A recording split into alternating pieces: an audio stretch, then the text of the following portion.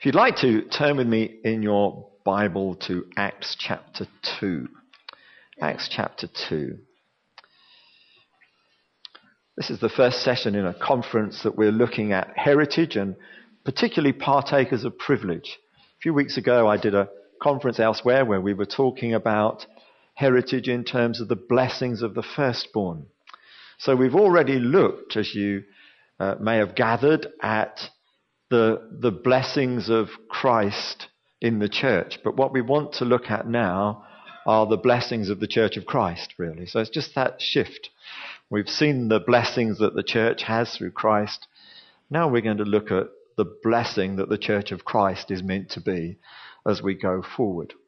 And I'm going to do this in terms of just trying to help us understand how the new and the old fit together. I know some people get really excited when it sounds like a heritage conference because it's going to sound like everything that's really old. But I don't want to go down that route. I want us to help us to see that we've got to know what to take from that which has gone before, how to refresh it, how to use it, but also how to bring new things alongside it. So we're going to look at several contrasts. I want to look in this session at new wine and old wine. In the next session, we'll look at new wells and old wells. And then in the third session, we're going to look at new wisdom and old wisdom. But as we're going through this, what I'm hoping is that you'll realize that it's not just all about the old and it's not just all about the new, but there's a wisdom that brings these things together. Now, I probably have to own up to something at this point because there are all sorts of ways in which people see church history. I'm one of these people who believe that, theoretically, it would have been possible to have had a glorious church from the book of Acts right through to the present. I'm not a cessationist. I don't believe that there came a point when God said, all those gifts and everything else? You don't need them anymore, so I've turned them off. I actually believe that it was in God's heart that these things should have continued. Now, I'm not naive enough to believe that there wasn't a moment when the church began to forget about the things that it should have been holding on to. But I don't see that as God sort of taking them away. And I believe that if the church had had that diligence at any point to seek the Lord afresh, they wouldn't have lacked in any area. So in some ways I'm saying I'm not a cessationist, and you're thinking, well, he's not a restorationist either, because in some ways he's not saying that God's sort of been withholding it and then say, hey, here's one you never thought of, or here's another one that you never thought you'd get back. I just got this sense, and I'm not saying it's an overwhelming conviction that I'm going to preach at you, but it's this sense I've got that, God always keeps everything in reach, but we don't always reach out for everything that God's got. And some of the reasons we don't reach out for everything that God's got is because sometimes we put tradition ahead of God's word. And if we had the ability to go back to God's word and look at it afresh, then we'd find all the fresh things that God has got. But you'd be amazed how many times the church wants to do a retread of where they were at last year. Someone parodied Onward Christian Soldiers once and said, like a mighty tortoise moves the church of God. Brothers, we are treading where we've always trod. And that's the problem with tradition. If you're not careful, you'll tread where you've always trod. And this year will be a rerun of last year. And you think you've found the ultimate legacy, but you've lost the real legacy because you're not coming back to the word to find the original template for what God had on his heart for us. Now, I know that God is gracious, and I know that in every generation there needs to be something fresh from the Lord. But when it talks in 2 Peter about this present truth, he's not saying that there's a new present truth for every generation, but he's saying this present truth that we live in, which will be from the time the church is established to the time that the Lord returns, this present truth is what we live in, but the present truth needs to be brought home to us afresh in every generation. It's like the Lord is capable always of doing something new, but what he does new never detracts from the original plan and purpose that he has. It's a refreshing of his heart, not a complete surprise, and here's something you never thought of. Well, it might be something we never thought of, but it's certainly not something he never thought of. And so we've got that pattern here that maybe when we're talking about legacy, we could look at it in church history in terms of the church getting surprised at what God had always intended to do in the first place and suddenly discovering it as if it was, wow, this is just amazing. But there's a positive in this that God wants to refresh in every generation. So in this first session, where we're looking at new wine and old wine alongside each other, I just want to pick up some key phrases. The first thing I want to talk about is authenticity without dilution. I don't want us to get into this thinking that new wine is just the old wine watered down a bit. Because if you start doing that, and that does happen in some circles, you know. When Peter made that promise on the day of Pentecost, he said, this promise is to you and to your children and to those who are far off. Now, in my understanding of that, it means that the promise is being renewed in every generation. So in other words, it's not the promise that is to your children through you. It's the promise that's to your children directly from me. Someone put it well when they said, God doesn't have any grandchildren. I like that. It's great having grandchildren, but, God likes having children afresh in every generation. So it's good to realize that the present truth is what we're living in. And there's not going to be a new present truth, but there might be new expressions of that present truth as we, the church, discover that which has been on God's heart all along. And we're going to find too that, God in his goodness is not looking for a church that's fickle. We want that which is fresh, but I trust we're not going to be fickle. You know what it says in 2 Timothy about those who've got itching ears. God deliver us from itching ears that always wants to hear something new, as if that which we'd heard before has suddenly become redundant. We might need to hear it in fresh ways, but we don't need to be hearing fresh truth. Sometimes I say to people who come and tell me they've found a fresh revelation, I said, has the Holy Spirit really been keeping this secret for 2,000 years just to reveal it to you? Because when it says he will lead you into all truth, I get the impression that it's his heart to lead all of us into all of the truth. That just seems to be the way that God works. And this whole thing about always wanting to hear something new, see something new, be something new, that was the Athenians' problem. When Paul arrived in Athens, they were the ones that were always looking for something new. And they really came close to missing the newest thing that God had ever done because they didn't listen clearly. When Paul preached to them Jesus and the resurrection, they were so confused that they thought he was talking about Jesus and new God and the resurrection and new goddess. That's how confused they become when they're always looking for something new. We want something that's authentic. So the passage that you've opened to is a passage which brings home this whole question of authenticity. We're on the day of Pentecost. People have been out on the streets speaking in other languages, and now Peter has stood up with the others around him, and he's actually preaching in the local language, which pretty well all of them can understand because they're Jewish proselytes and they've come up for the feasts, and some of them are local people. So it says in verse 14 of Acts chapter 2, but Peter, standing up with the 11, raised his voice and said to them, men of Judea and all who dwell in Jerusalem, let this be known to you and heed my words, for these are not drunk as you suppose, since it is only the 3rd hour of the day. But this is what was spoken by the prophet Joel, and it shall come to pass in the last days, said God, that I will pour out my spirit on all flesh. Your sons and your daughters shall prophesy. Your young men shall see visions. Your old men shall dream dreams. And on my men servants and on my maid servants I will pour out my spirit in those days, and they shall prophesy. I will show wonders in heaven above and signs in the earth beneath, blood and fire and vapor of smoke. The sun shall be turned into darkness and the moon into blood before the coming of the great and awesome day of the Lord. And it shall come to pass that whoever calls on the name of the Lord shall be saved. I love this. I love it for all sorts of reasons. I love it because Peter actually preaches quite a good expository sermon from Joel here. But I also love it because when you get to the end of his expository sermon and he brings in other scriptures, he really does know how to exhort a crowd. In the early days of Methodism, they used to have preachers and exhorters. And when the preacher sat down, the exhorter would get up.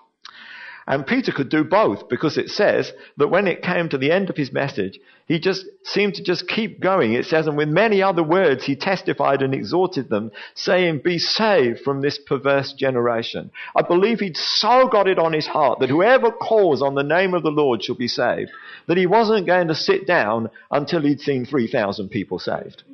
Do you realize that on the day that the old covenant was established, when Moses came down from the mountain with the law, 3,000 people died that day?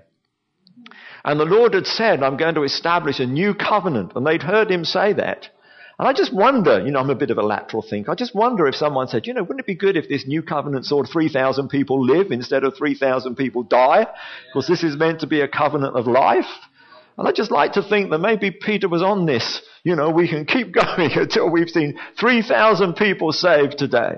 And you over there from Mesopotamia, if you call on the name of the Lord, you shall be saved. And you over here from Elam, madam, if you call on the name of the Lord, you shall be saved. Now, I've been in some meetings where they've done that, and it's really embarrassing.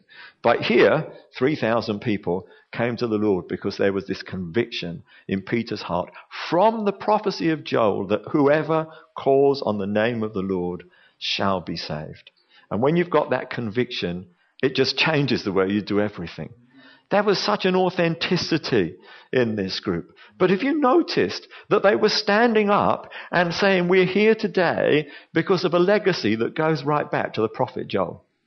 We're standing here to fulfill a word that was given.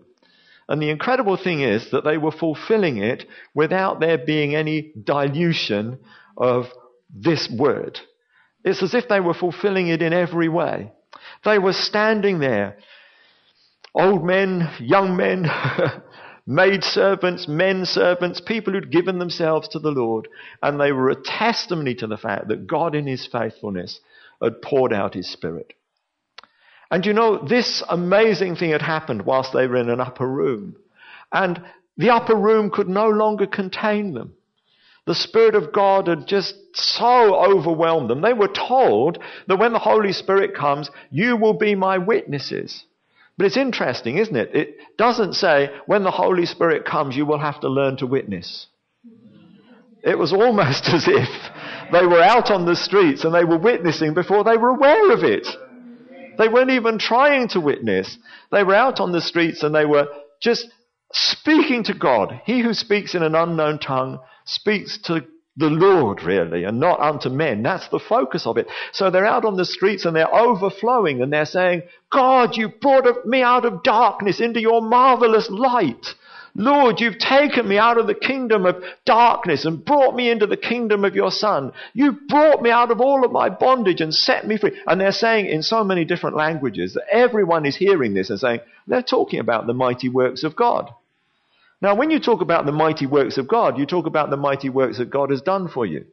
You don't go out there on the streets and say, I'm so glad you brought the Israelites across the Red Sea. That was a mighty work of God, but it's not currently relevant.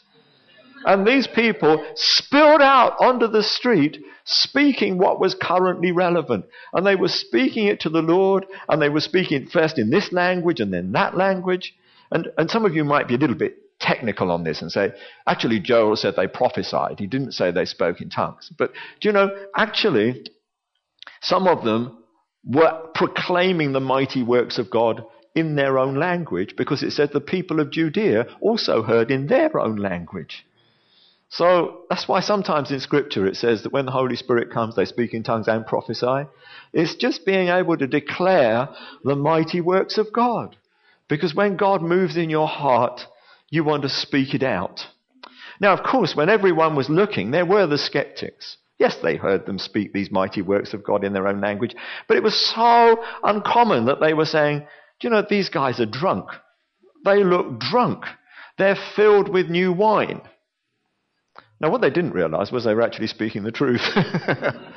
These people were filled with new wine, but they were filled with new wine of the Spirit. Actually, it amuses me when Peter says, these men are not drunk as you suppose, because it's only the third hour of the day. They must have been a very sober bunch in Jerusalem, because I certainly have met people in the third hour of the day who are well gone.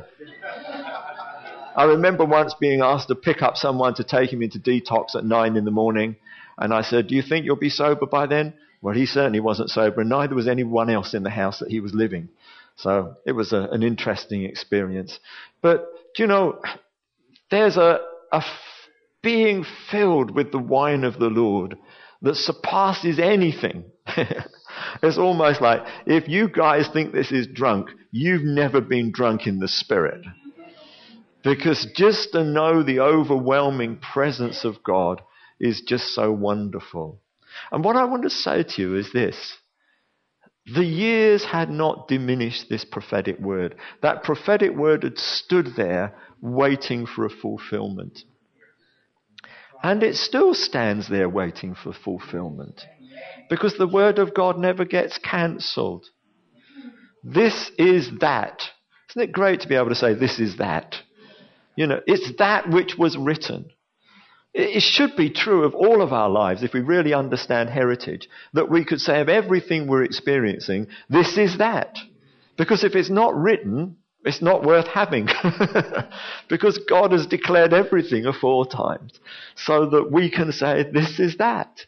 But what I want to be able to say is that this is that undiluted. This is that I absolutely authenticates what God says. It's not a sort of watered down version for the sake of the 21st century. It's as neat as it was when it was first dispensed. That's what we've got to see. And one of our challenges is this, that we do tend to dilute things. You know, some of it is because I think that when we are bursting forth in all the newness, we can seem a little bit crass, and then we get a bit more mature. And so somehow we want people who come after us to come in already mature, as it were. And of course that doesn't happen. And we can give the impression to people that what we're actually looking for is a dilute version of what we've got, because that's more manageable. You know, if what I've got could just be sort of reflected, you know, and particularly people that are into control, they don't want anyone to have quite as much as they've got. Because if they've got someone who's got as much as they've got, or God forbid more than they've got, then they've got a problem. But we can't live with this constant diluting of the wine. And I think that's something that I really want to bring home right at the start of this Heritage Conference. Our heritage is in the Word of God. And it's great to see where the church has got hold of it and lived it out. But our opportunity is to live it out in the fullness. Some of you may have heard of D.L. Moody. He used to run a shoe shop and a Sunday school. I think his Sunday school must have been quite a Sunday school because he was known as a disciplinarian. But we won't go too much into that. But he did say, and this is the word that stays with me, and this motivated his life. He said, this generation has yet to see what God can do with a life that is totally yielded to him. Isn't that incredible? This generation has yet to see what God can do with a life that's totally yielded to him. So he was saying, I want this generation to see the undiluted wine. I want them to see it neat. Even if they start saying, why is this man drunk at 3 o'clock in the morning? At the third hour of the day, 9 o'clock in the morning. It's because there's something fresh. Now, I do realize that when you read on in the Joel prophecy, there are some things that are yet to be fulfilled. Because it goes on to talk about that great and awesome day of the Lord, which is yet to come. You know, the Old Testament prophecy always just speaks about the day of the Lord. And it's when we come to it, we discover whether it's the first coming or the second coming. I love the accuracy of Jesus when he preached his first sermon in Nazareth. They gave him the scroll and he read from Isaiah 60, the Spirit of the Lord is upon me. But you know, he stopped at a comma. And he gave it back after he said, and to proclaim the acceptable year of the Lord. The next line is actually in the same sentence, and the day of judgment of our God. And he didn't say that. He gave it back and he said, today this scripture is fulfilled in your hearing. So precise. And there are scriptures that we are meant to be fulfilling today. And we should be able to say to people, this is that which is written. That's legacy. That's heritage. That's being able to take hold of what's been left from before, the legacy from before, and make it real in our generation. I want to move on from that to a second thought, because there's something else that we need to see when we're talking about new wine. And I'm sure you noticed it. These people were, to all intents and purposes, filled with the wine of the Spirit. And yet some of us know that there's a whole principle in the Old Testament about the need to cultivate the wine. They had 3 harvest festivals in the Jewish calendar. They had the first harvest festival when the barley harvest came in, and they called that Passover. They had a second harvest festival when the wheat harvest came in, and they called it Pentecost. And then they had a third harvest festival, which they called the Feast of the Tabernacles, when they gathered everything from the wine press and the threshing floor. So these people were used to process. They were used to the fact that you didn't get wine until it had been through the threshing floor and the grain went through the threshing floor. The grapes needed to go through the wine press. And you may be saying here, well, where's the wine press? Where did the grapes come from? And I do believe with all of my heart that we need to be seeing new wine in our lives that's been produced from the wine press. But I also know this, that God is amazing, that he can take that which is just the almost inconsequential essence of our lives to date and turn that into something significant. And it can happen in an instant. You know? You can be born again in a moment. It's not a case of, well, God wants new wine in your life, and we're now going to start a process where we're going to plant some tender grapes, and then we're going to harvest them, and then we're going to tread on them, and then, by God's grace, in 15 years' time, there might be some new wine in your life. God doesn't do it like that. He can take someone who's hearing the gospel for the first time, and he can turn the water, the inconsequential experiences of their life that amount to nothing, he can turn it into wine in an instant. So newness doesn't always need cultivation. And sometimes it's good to remember that. When they were there in that marriage feast of Cana in Galilee, and we know this from John chapter 2, those waiters must have been so nervous when they took that water that they knew was water that was meant for purification ceremonies, bath water really, and they had to take that and they had to present that to the master of the feast and ask him to drink it. I expect they were expecting it to be spluttered out all over them. But he said, no, this is better. This is better. What we've been drinking up until now is poor compared with this. This is better. And then he gave a little secret away. He says, most people serve that which is worse later when no one really is aware of what they're drinking. But I just want to tell you something about the new wine that God brings. That, to be honest, it doesn't matter how much everyone else has been drinking. That new wine stands out. It stands out, and people think, this is better. Even if their taste buds have been dulled by goodness knows what that has gone before, when you begin to taste the new wine that God brings, you know instantly, this is better. So when we're talking about heritage, let's broaden it out a little bit. Let's think about our heritage. Some of you might be sitting here thinking, well, it's all right, we're having a heritage conference. But if you look at my heritage, you know, I grew up here and I did this and I did that, and it all amounts to pretty well nothing, you know. I meet people, particularly American friends of mine, who like to tell me that they're descending from British royalty. I don't know how many Americans are descended from British royalty, but it seems to be a great boast, you know. My great, ever so many great-grandfather was, I think, well, I suppose if you actually, you don't want to be cynical at this point, but counted it out, probably a lot of us can trace back to someone that far because it just spreads out, you know. It's amazing, you know, when you start having grandchildren and you think, my goodness, now there are this many who can sort of say, I'm their granddad. But, you know, you go on and after you've gone, there'll be great-greats. And I don't know how many you'll be able to say that you were their great-great-great-great-granddad. Isn't it scary? No, don't think about it. It's not worth thinking about. But some of you might be sitting there thinking, I don't have a background that's worth having.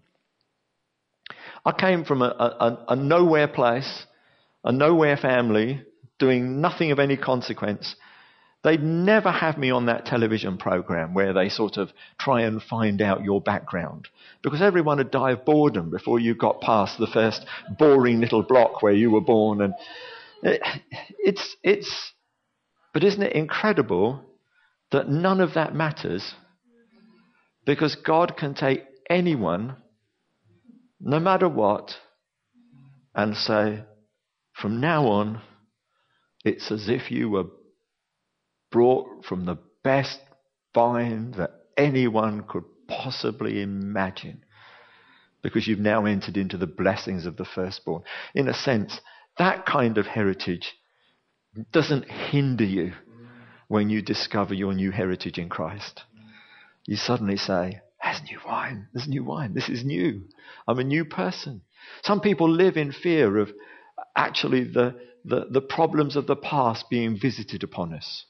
Now, I'm not saying you need to be stupid and say, everyone in my family died at 30 because of certain particular things, so I'm not ever going to be checked up.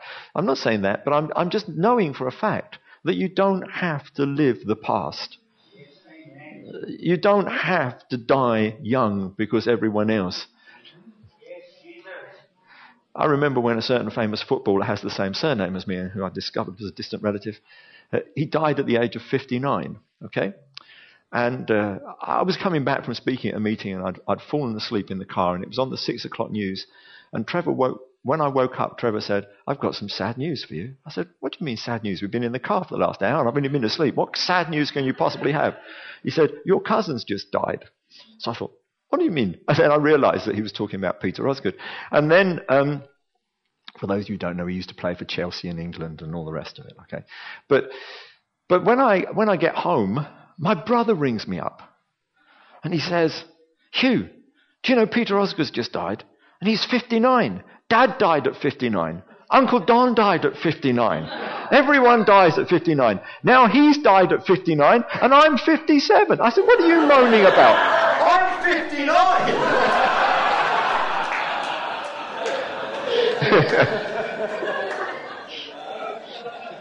But you don't have to live with the expectation that the past is going to be repeated. You've got a new heritage. And it doesn't matter how bad the grapes were in the past. God can actually set up a whole new vintage in your life from day one. Now, having said that, I believe with all of my heart that God still wants to bring new wine into your life. You get the new wine when you're born again, and you're sort of, oh wow, I'm born again, and this is great, and I've got the authentic, undiluted, you can almost write the song about, I've got the authentic, undiluted Spirit of God on the inside of me, and you want everyone to know this. But then after a while, it's almost as if you need more of the authentic, undiluted wine of God in your life. And you're saying, Lord, I want more of that, more of that, more of that. And then you discover that the way the Lord brings new wine into your life as you go on is by actually treading the grapes. Whereas you think it's always going to be just a bit more bathwater, Lord, and just, turn that. He'll say, no, I want to start working on some of those experiences that have come in your life and turning that into the wine of the Spirit. And some of us have been through this. We think we're doing really well. We brought forth the fruit of the Spirit. We've got all these lovely grapes. We're saying this one's peace and this one's long-suffering and this is that. And then you think, what are you going to do with all of this wonderful fruit I've got in my life? And the Lord just smiles at you and says, crush it. And you think, well, that doesn't seem fair. And you think, that could be painful. And many of us in the past have experienced real pain where someone has come along and crushed all our fruit. Because there are people out there with very large feet that trample over everything that we do. But in Scripture we're told it's the Lord who treads the winepress. There's that amazing passage in Isaiah 63, those early verses where it says, who is this that's come from Bozrah with his garments stained? And then it goes on and says, this is the Lord. He has trodden the winepress alone. Now that is the winepress of his wrath.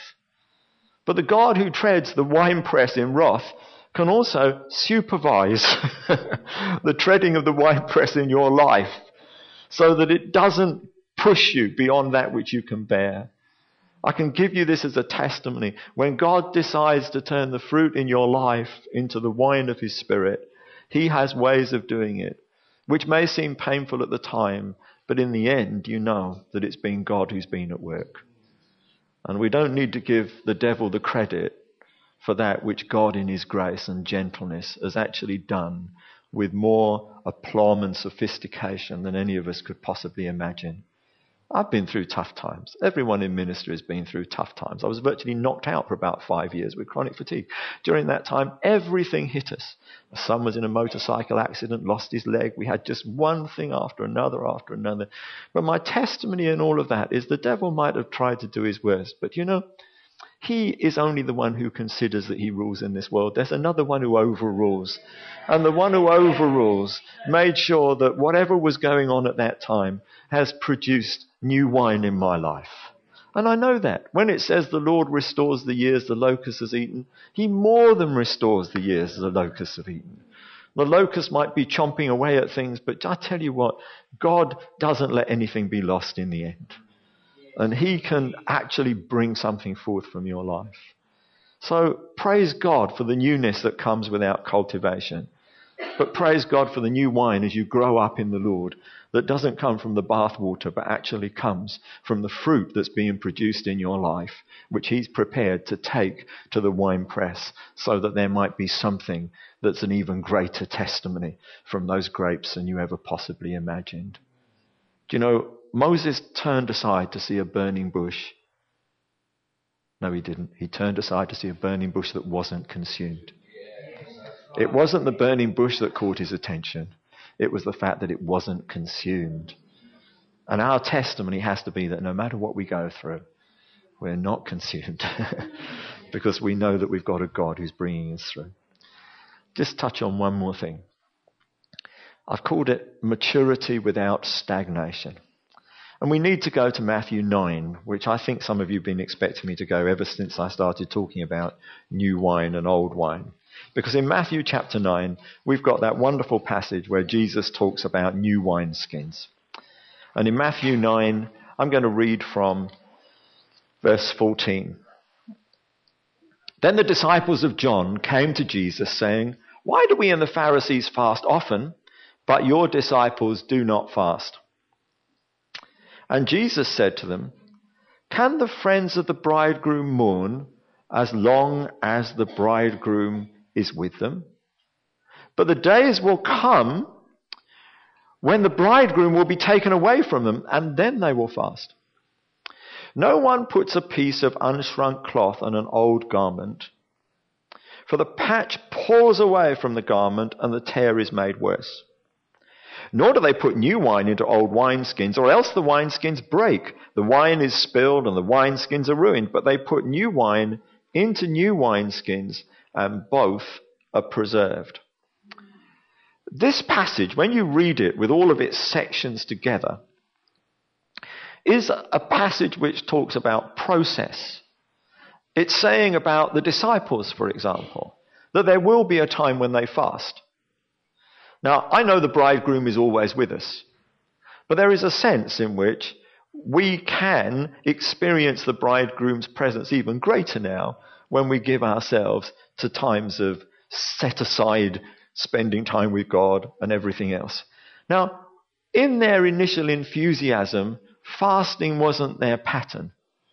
Because you do need to realize that when you fast, you're seeking the Lord. It would have been a bit silly if when the Lord was standing right next to them, they were fasting and saying, "I'm seeking the Lord." He would probably have said, "Excuse me, I'm here. I'm right here." But they are being told, and John's disciples are being told this, and the Pharisees are being told this, that there will come a time where fasting becomes the pattern. So there's a sort of progress, isn't there? Now, do rejoice that the Lord's with you. I'm not suggesting that we have a continuous fast, but there are times when it makes sense. And it has to do with going on to maturity. And so we move from that comment to another one where the Lord says, "No one puts a piece of unshrunk cloth on an old garment, for the patch pulls away from the garment and the tear is made worse."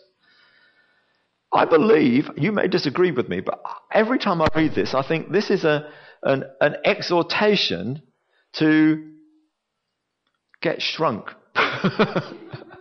You probably don't think like that, but to me, I see old garments that need to be repaired.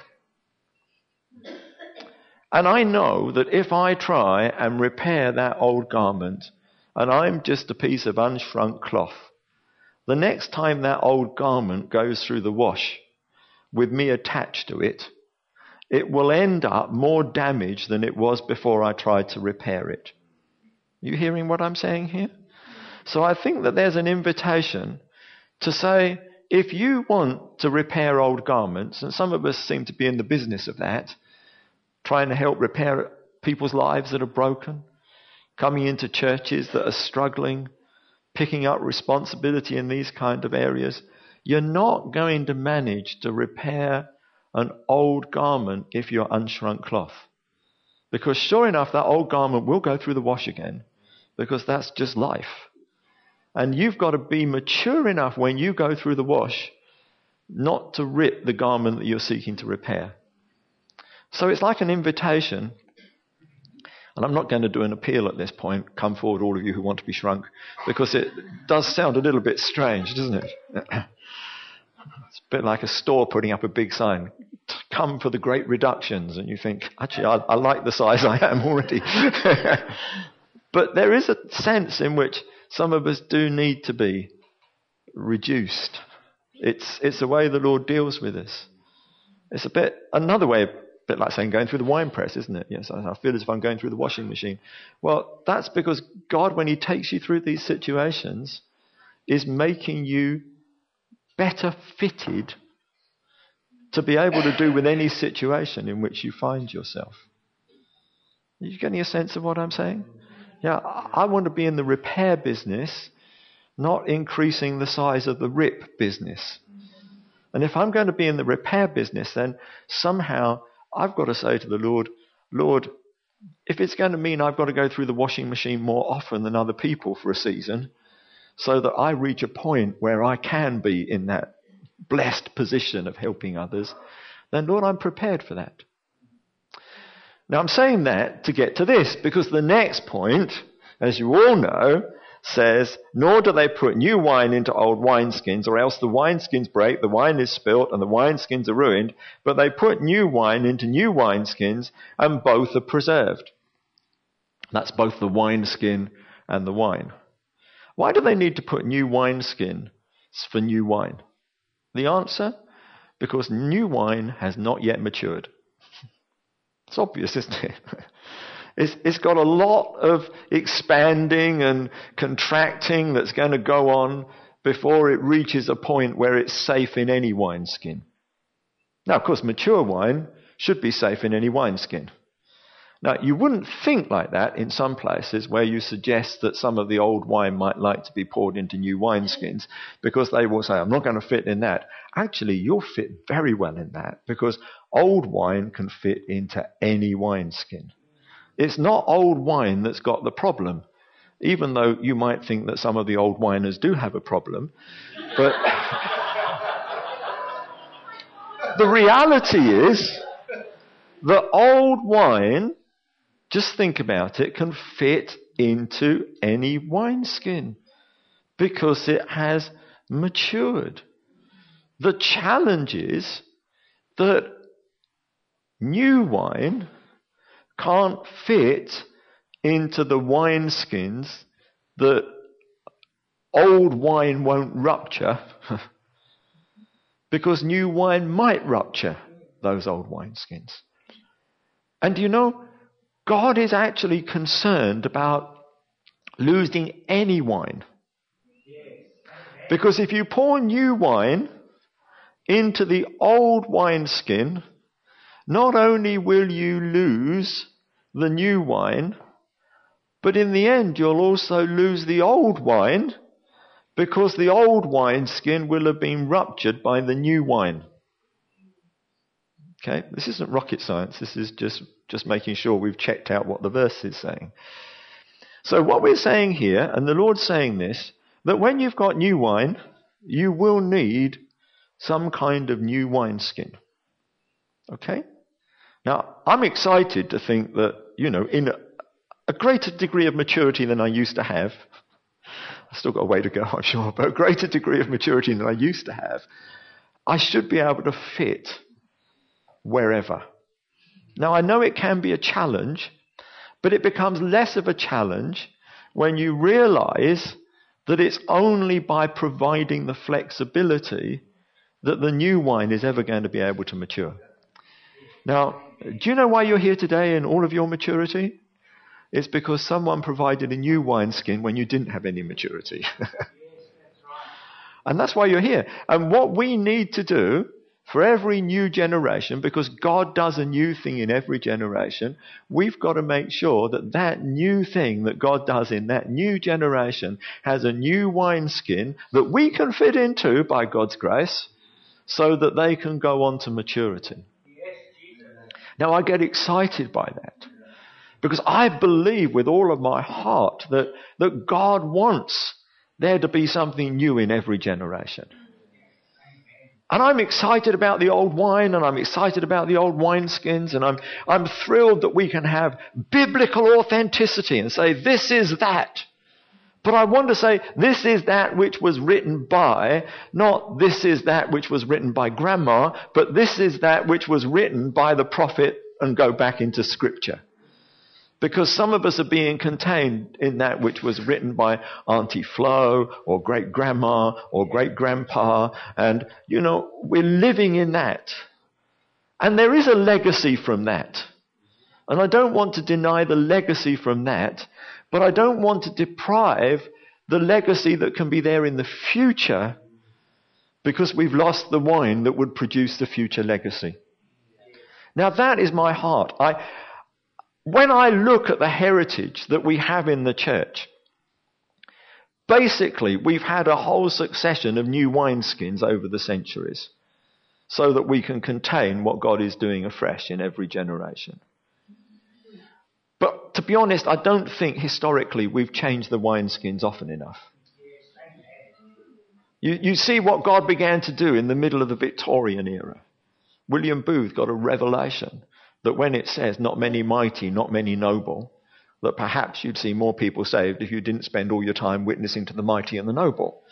So he went for those. He put a big slogan up, go for souls and go for the worst. Because he believed that that's where the greater harvest was. Now, I'm not denying that there isn't a place for reaching out to the up and outs, because there's plenty of those, but we also need to reach out to the down and outs. And do know that the Bible says not many. It doesn't say not any. So praise God for the some. But there's a whole harvest out there.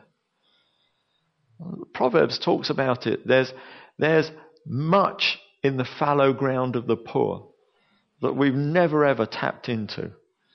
Because somehow that move lasted for a season and somehow no one created a new wineskin so that we could reach out in a similar way again. We're slow in changing wineskins. We try and make them last for sort of 200 years when a generation probably only lasts for about 30. And it's just hard for us to know how to do this. But somehow we've got to look back at those brave people in church history that were prepared to say, this needs something new. This needs something new. Now, of course, if what they're producing that is new is so far away from what's in the book, then maybe, it isn't the wine of the Spirit. But if you can see the essence of where people are coming from, even if it doesn't look anything like you did, because I'll tell you this much, that God is sufficiently creative to be able to use the same present truth in a different packaging in every generation.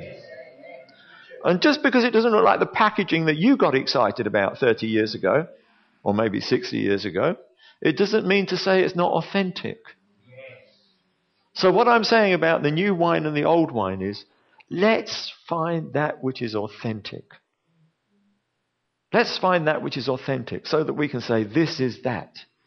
When they say these people are drunk and they're filled with new wine, and it's only 9 o'clock in the morning, don't let's go into a long lecture about, how it's all right to drink and all of that kind of thing. I give up on all of that.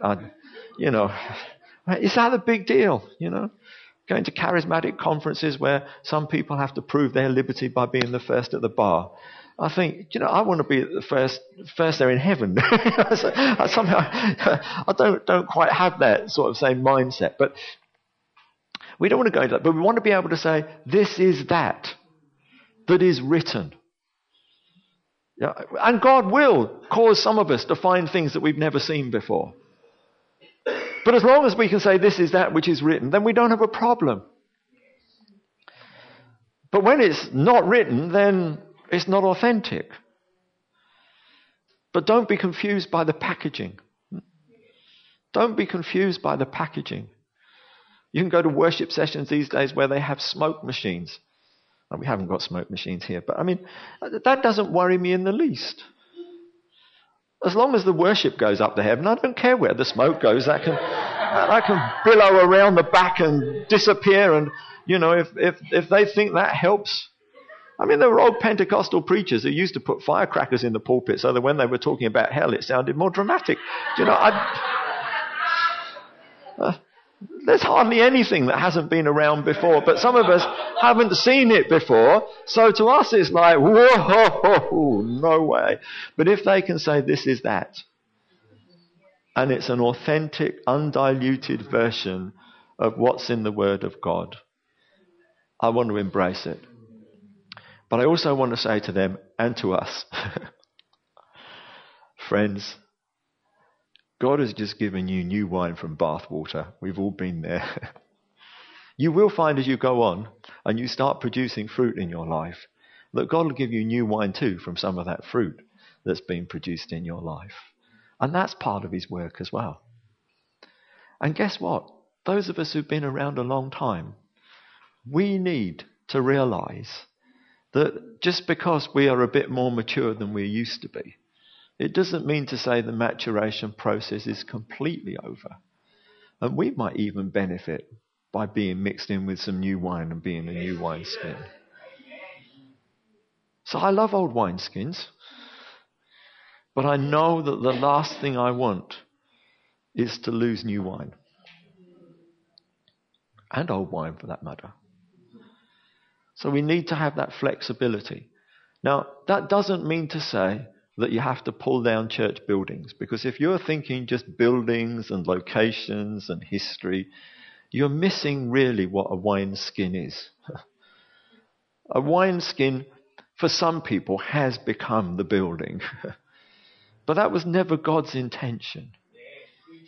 It was that which gathers us all in and keeps us within that identity. It might be a local identity, because God has a heart for local church, which means that you're suddenly brought into a locality. And we're going to have to look at that in the next session, because Old Wales, New Wales is a big topic, really. But you have to have that sense in your heart that no matter how much that framework has hardened around you, that by God's grace, you can find some flexibility. Now, I don't know quite how it works, but I know it works. I've seen that which looked hard and immovable find a new flexibility through the grace of God. You can come to him and say, Lord, yet this thing seems to be a real tired old leather bottle, cracked and just about to give out. But Lord, if you can restore the flexibility to this that'll enable the new wine to come in, then Lord, we want the flexibility. And in some ways you can do all of that without despising the heritage that you've had, but in some ways enhancing the heritage. So, new wine, old wine. I believe that God's got lessons for us in this. Some of this may need unpacking a little bit, but I think we've just laid down some principles. So I'm just going to pray that God works those principles into our lives, and that we can explore a little bit more as we go forward. Let's pray. Father, as we bow before you, we just ask that you might give us that sense afresh of the importance of the newness that you bring in every generation. You are such a wonderfully creative God that you can do it, and you can do it again, and you can do it again and again and again, and yet every time there's a freshness. Lord, it's not that we're crying out for something new as if we've got people with itching ears and the fickleness of the Athenians as they were in Paul's day. But Lord, there's a cry in our hearts. Lord, we want the fresh alongside the familiar. It says in your word that a good steward brings out from his storehouse that which is fresh and that which is familiar. Lord, help us to understand what you're doing in your church so that we might see these things come together for your glory. In Jesus' name. Amen. Amen. Just going to ask us to stand for a moment.